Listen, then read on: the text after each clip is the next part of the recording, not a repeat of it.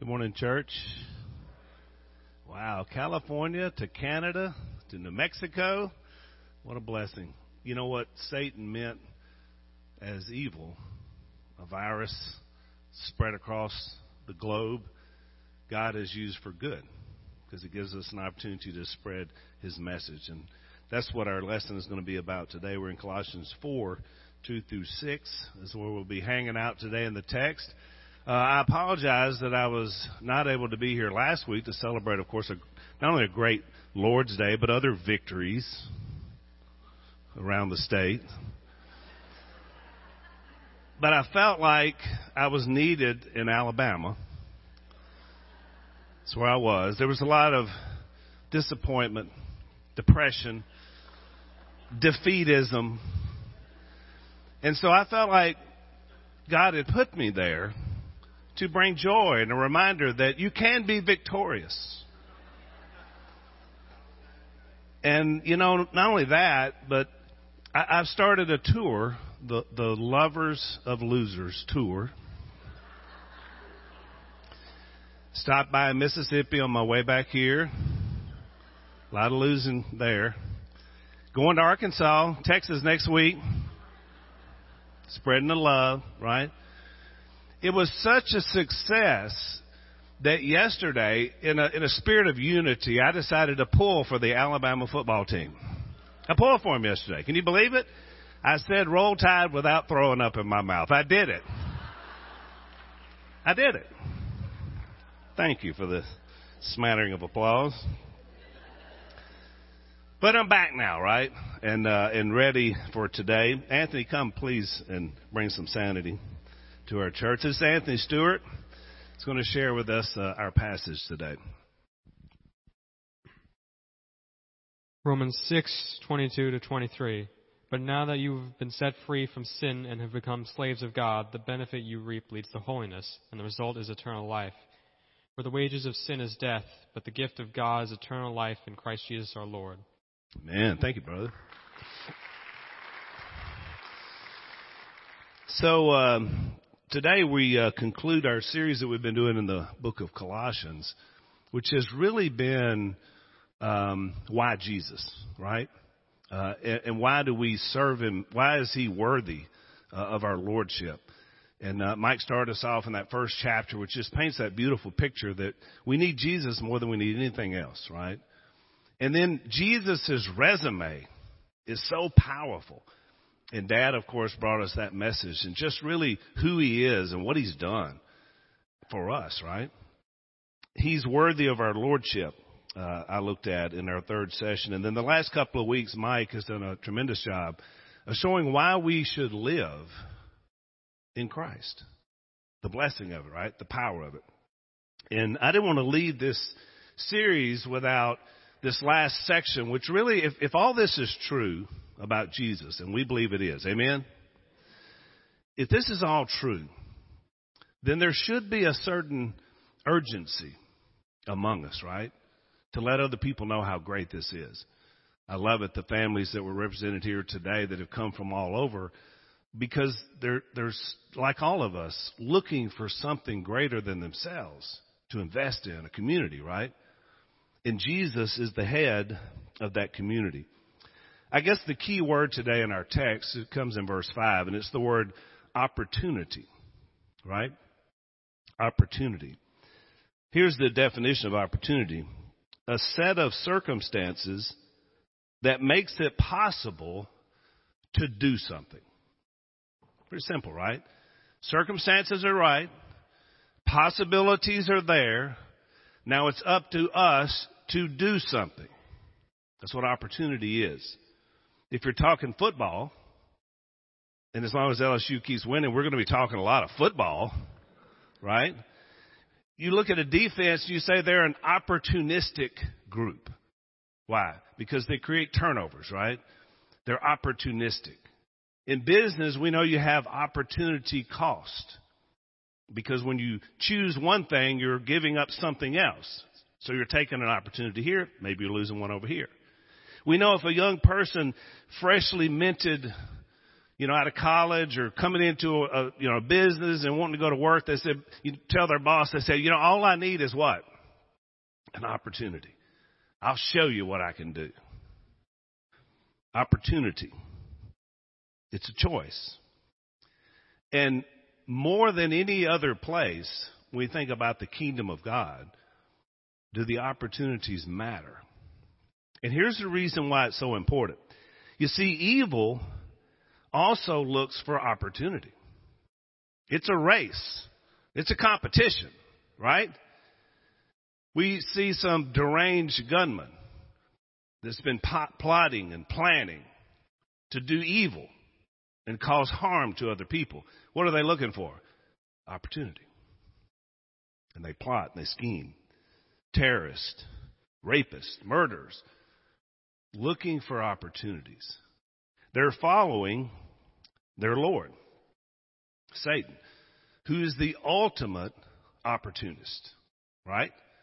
We've talked about this before. He's in the garden. We don't know why he's in the garden. He's just there. And all of a sudden, first man, first woman, first of humanity. And he does what? He takes advantage of an opportunity. Every day Eve walks past that tree of knowledge of good and evil to get to that tree of life, and it just looks better every day. And he's there to say, did God really say? We talked about this before, and it was with Jesus in the desert. He saw an opportunity, right? He thought Jesus in a weakened state might be willing to go against his own conscience in his mission. But he was wrong. We know he was roaming to and fro on the earth. In one of the most ancient books in the Bible, in the book of Job, he was given an opportunity, a set of circumstances, and he did something and made Job's life miserable. That's what he does. In the Garden of Gethsemane, he had his man, Judas, looking for an opportunity to betray Jesus. He's a schemer. He's a plotter. He's a planner. Ephesians chapter 5, Paul would put it this way: be very careful then how you live, not as unwise, but as wise, making the most of every, what? Opportunity. Because the days are evil. Opportunity cost, right? People's lives, decisions. He would go on to say in chapter 6, verse 11, put on the full armor of God so that you can take your stand against the devil's schemes. The ultimate opportunist. Peter, of course, called him a roaring lion that prowls, looking to devour. Did you know that not only is Satan an opportunist, not only is evil an opportunist, but that sin itself is an opportunist? Listen to this, Romans chapter 7, verse 7. Paul said, what shall we say then? Is the law sinful? Certainly not. Nevertheless, I would not have known what sin was had it not been for the law. You ever been pulled over by one of our police officers and you're not sure why until he tells you why? And you say, well, I didn't know. I didn't know there was a law against that. And that works, right? No. Because you're supposed to know, right? So he writes that ticket out. And then he says, now you know. Have a nice day. For I would not have known what coveting really was if the law had not said, you shall not covet. But sin, seizing the opportunity afforded by the commandment, produced in me every kind of coveting. Once introduced, it's progressive. It grows. It produces. It multiplies. Sin itself is an opportunist. You just take a law, something that's good. Nothing wrong with the law until you know it and you break it, and then it grows. It seizes the opportunity. Paul was going to say, for apart from law, sin was dead. There is a time when law has no effect or sin. if that same police officer said, roll down that back window, sir. And he walks to the back seat. And there in the car seat is Junior, who's 3 years old. And he says, Junior, you're getting a ticket too. Junior wonders why. Junior doesn't know about law or driving because he's alive apart from law. But one day, in about 10 years, Junior is going to be in the front seat. And then he's going to be susceptible because that's what sin does. Once afforded the opportunity, it grows. It tries to control. And all you got to do is take a little look around our culture to see what it can do when it's full grown. It destroys. Paul said, once I was alive apart from the law, but when the commandment came, sin sprang to life and I died. It makes me sad for Junior in the back seat that we know what he's going to face. And yet we all do, right? I found that the very commandment that was intended to bring life actually brought death, for sin, seizing the opportunity afforded by the commandment, deceived me, and through the commandment, put me to death. It's a killer, a deceiver, and a destroyer. But thanks be to God that we have an opportunity, Paul would go on to say, to be changed. You say, wow, man, you're kind of starting off on a sour note today, talking about all that. Unless you understand the stakes, you don't understand the urgency. Because people are in that state of death. And we know the story of life. And if we don't tell them, they won't know. That's a sense of urgency. The stakes are high. Satan has evil and sin as part of his weapons of mass destruction. And he's using it every single day. But we have our weapons of mass instruction, right? Because of what God has done for us. We have a story to tell, which gets us to our text. Paul's going to give us basically 3 opportunistic weapons to fight with. And they're good ones. I mean, they work. The first one is what I call opportunistic prayer. Let's look at Colossians chapter 4, verse 2. Devote yourselves to prayer, being watchful and thankful. There's that word that Gary Glenn was talking about that has to be a part of who we are. That keeps us from becoming lackadaisical because we're grateful. I don't know about you, but every day when I wake up, I think, thank you, Lord, that you brought not only a new day into my life, but salvation into my life every day.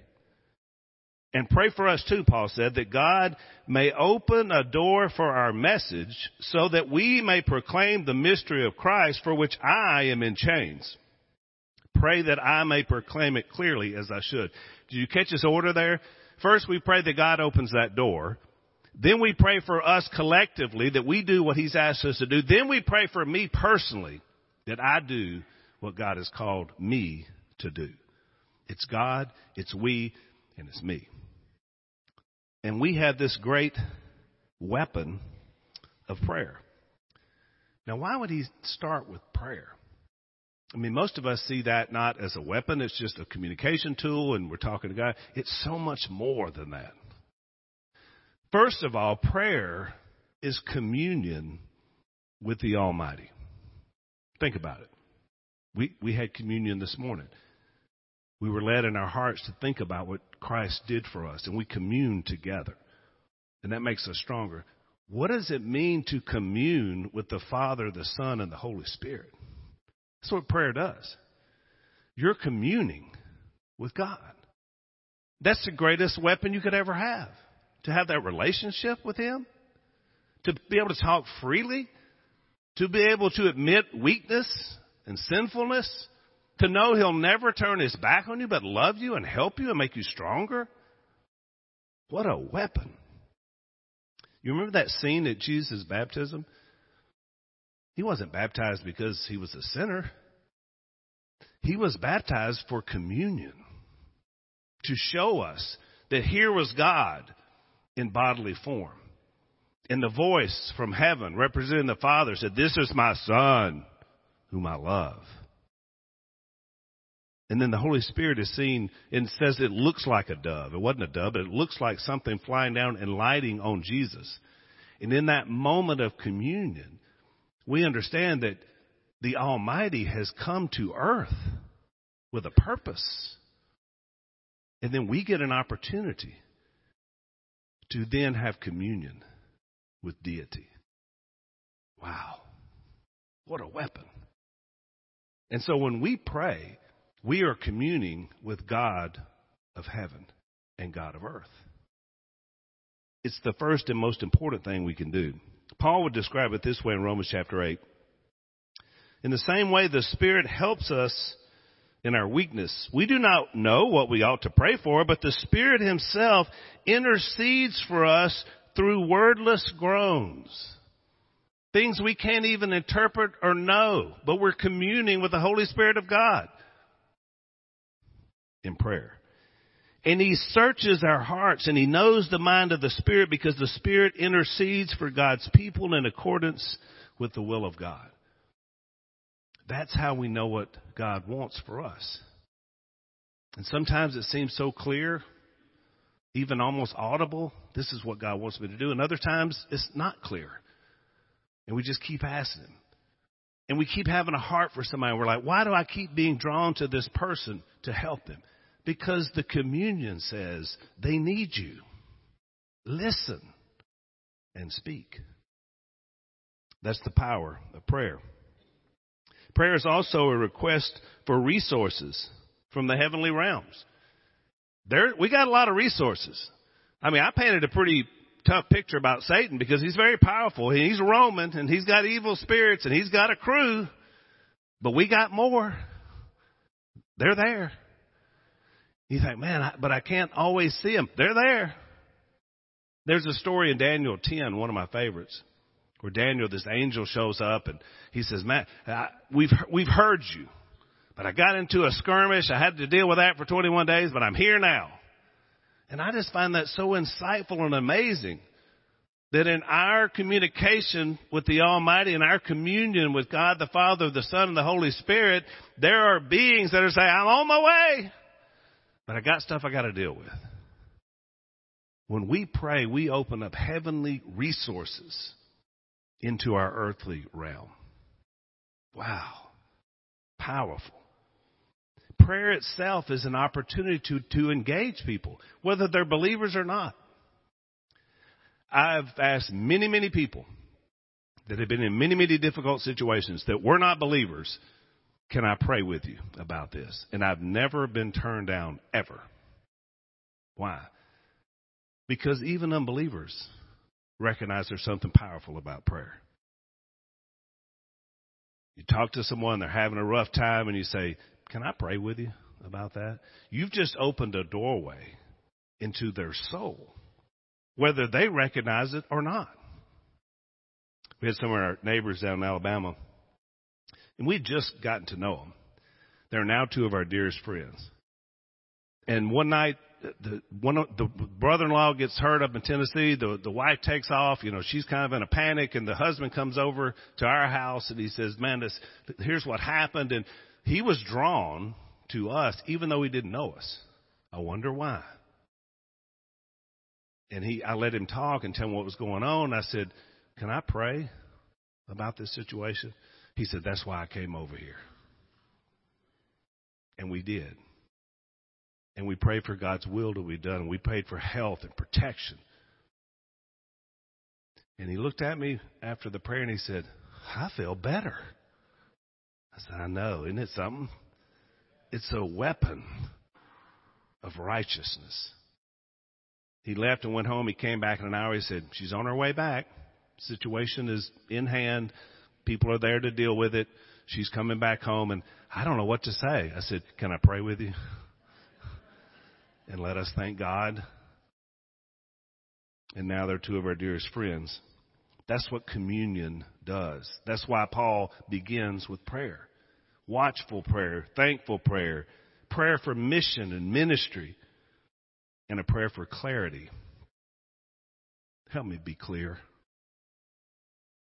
I don't know of it, a time in my lifetime for sure, when I've lived in our culture, in our country, when things have been less clear. I mean, it's a clamoring, it's political divide, it's all those things. And yet the one thing I'm clear on is who Jesus is and where I'm going. Lisa and I spent a couple hours with Ken and Ann Bolden and their daughters this week. Man, Ann's preparing herself for the crossover, where the body stays behind and she's waiting on the resurrection. And the one thing is, her body's ravaged, but her spirit is clear. She's so inspiring. I mean, I left there so encouraged and thought, man, that's how I want to be in this moment when you're facing the end of this life. Clear, faithful. We laughed, we told stories, and we prayed God's will to be done. They told me they were going to take her ashes to Africa, where she spent most of her life proclaiming the gospel with her family. That's what it's all about, folks. That's why he says, I give you this weapon, a prayer. But he also gives us opportunistic wisdom. Verse 5, be wise in the way you act towards outsiders, making the most of every opportunity. So the first thing you learn in wisdom is there is a difference in the inside and the outside. That's why he calls them outsiders. There's a difference. Folks, we have to be clear and simple with the message of Jesus with those outside. They don't understand church speak. They don't know our words, propitiation, sanctification. They don't know those words. They don't know the stories of the Old Testament. I mean, they didn't grow up with that. But they need Jesus. But you have to know the difference first. What's happened in our church, in our churches in America, we've lost clarity because we haven't focused on the outsiders with the message of Jesus. Not church speak. They don't get it. Now, once on the inside, we can teach, we can learn, we can figure out better ways of having great knowledge in Christ, and we should. But to those outside, we have to keep it clear, we have to keep it unified, and we have to keep it simple, because that's who Jesus is. Here's the way the Hebrew writer would put it. The high priest, which they don't know about, carries the blood of animals, they can't figure that out, into the most holy place, don't know where that is, as a sin offering, but the bodies are burned outside the camp. And so Jesus also suffered outside the city gate to make the people holy through his own blood. Let us then go to him outside the camp, bearing the disgrace he bore. Jesus died for all men, all women, for everyone to have an opportunity. And that story has to be the story. Now, once you're inside, man, we can learn about all kinds of cool stuff. We can talk about Jericho, and we can talk about victories and Abraham and faith. But unless you get through the door, you don't know. Until the Spirit of God lives in you, you don't have the opportunity to expand. It's just death and destruction. So there's a difference. There's also a directive on how to do it. You want to hear it?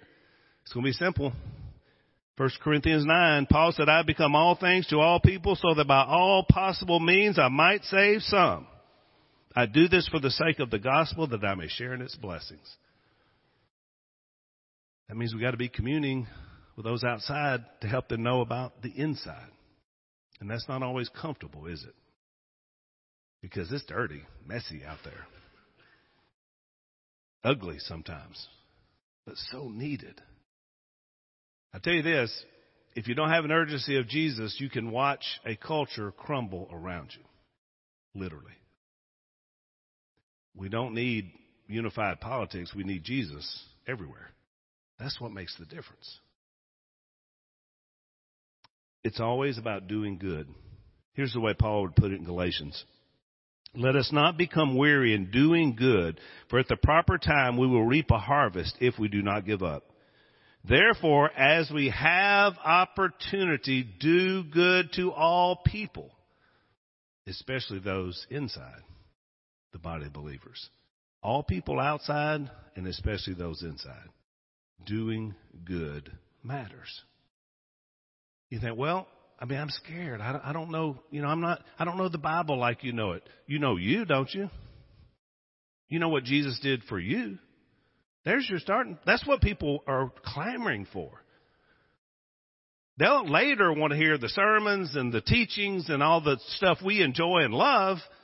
But initially, it's just what God did for me. And that you know. And you know well.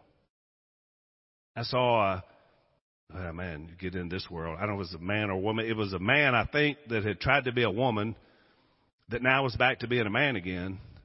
And saying that he had made the biggest mistake of his life by doing this. And I applauded. I said, thank the Lord that someone can say this is a terrible mistake that sometimes you can't come back from physically. But at least emotionally, this person was willing to share their story. I messed up. Because there's a big segment of our culture that needs to hear from people like this man. And you know what he said he found? And all this confusion about whether he was a man or a woman, he said, I found God, therefore I found who I am. Praise the Lord, right? He probably doesn't know a lot of Bible yet, but he knew he was wrong, and he was willing to talk about it, which takes a lot of courage in our current culture. Those are the stories that impact those who are confused and not seeing clearly what God has done. It's a blessing. And that leads me to the last point. Opportunistic conversations. Let your conversations always be full of grace. Start with grace. You know the best thing you can do to start a conversation, especially if you're talking about the Bible? I could be wrong. That's the grace entrance. Seasoned with salt so that you may know how to answer everyone. Peter would say it like this, 1 Peter 3:15. In your hearts, revere Christ as Lord. Set him apart.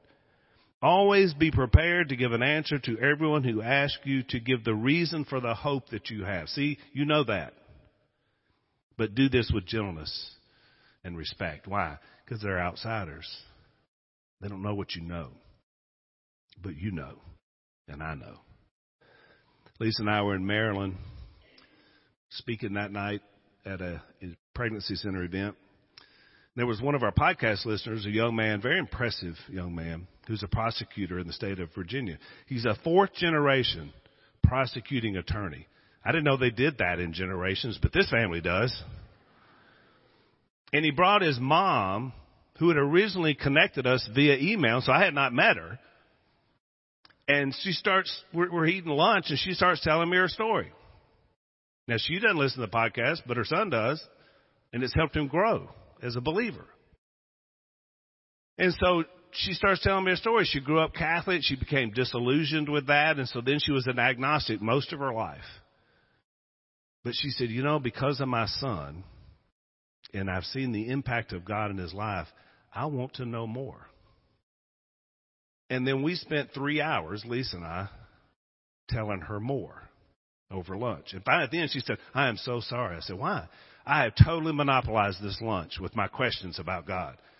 And I looked at her son. I said, is that all right with you? He said, that's why I came. That's why I brought her. And she said, I'm not there yet, but I'm getting there. Now, I didn't have to be a preacher, an elder, know the Word of God inside and out to be able to share with her what God had done in our lives and who Jesus is. It's an opportunity. And we have to be ready when the opportunity comes. That's the whole point. Jesus is so powerful and does so much. At the end of this chapter, in chapter 4, Paul tells the Colossians, make sure you read this letter to the Laodiceans, which is a nearby church. Make sure they read this letter that we've been studying. And then you look over at the book of Revelation, in Revelation 2 and 3, and guess who one of those churches were that had lost their way? Church at Laodicea. You know what Jesus said happened to them? They got lukewarm. That means they were neither hot nor cold. just somewhere in the middle. Like Gary was describing earlier, just comfortable. No urgency. They were wealthy, so they had plenty of money, plenty to eat. And that's all we need. The sense of urgency is for more than just people losing their souls. It's also for us not to lose our fire of what God did for us. The last thing you ever want to do is not be grateful for the salvation you've received. And the way you can appreciate that salvation is when you share it with other people. And you get involved, and it's messy and grimy and dirty, but oh, it's so rewarding to see change lives. And that's what this church has always been about. Keep your eye on the prize. Are we fancy like that? No. Very plain, very normal, but inspired because of what Christ has done for us. And we want everybody, not only in our community, but now because of technology in the world, to understand and know that. We have an urgency. But you know, Satan may be working on you today. I don't know. He may have gotten you into that lukewarm place. It may be some sinful behavior. It may be that he's blocked you from ever even knowing or making the first step. But today is your day to have that sense of urgency to make that step. Maybe God's been working on you. Folks that are watching it on live stream, maybe he's been working on you. Then all of a sudden, for whatever reason, you wound up here listening to us. And here's what you're hearing about who Jesus is. It can and will change your life forever. But you got to have a sense of urgency. You got to make a move so that he can move in you. If you've never embraced him, if you've never said, I put my faith in you, I confess I'm a sinner, I want to be saved, I trust in you, I confess you as my Lord, I want to get baptized so I can bury that old person and come forth new with the Holy Spirit of God living in me.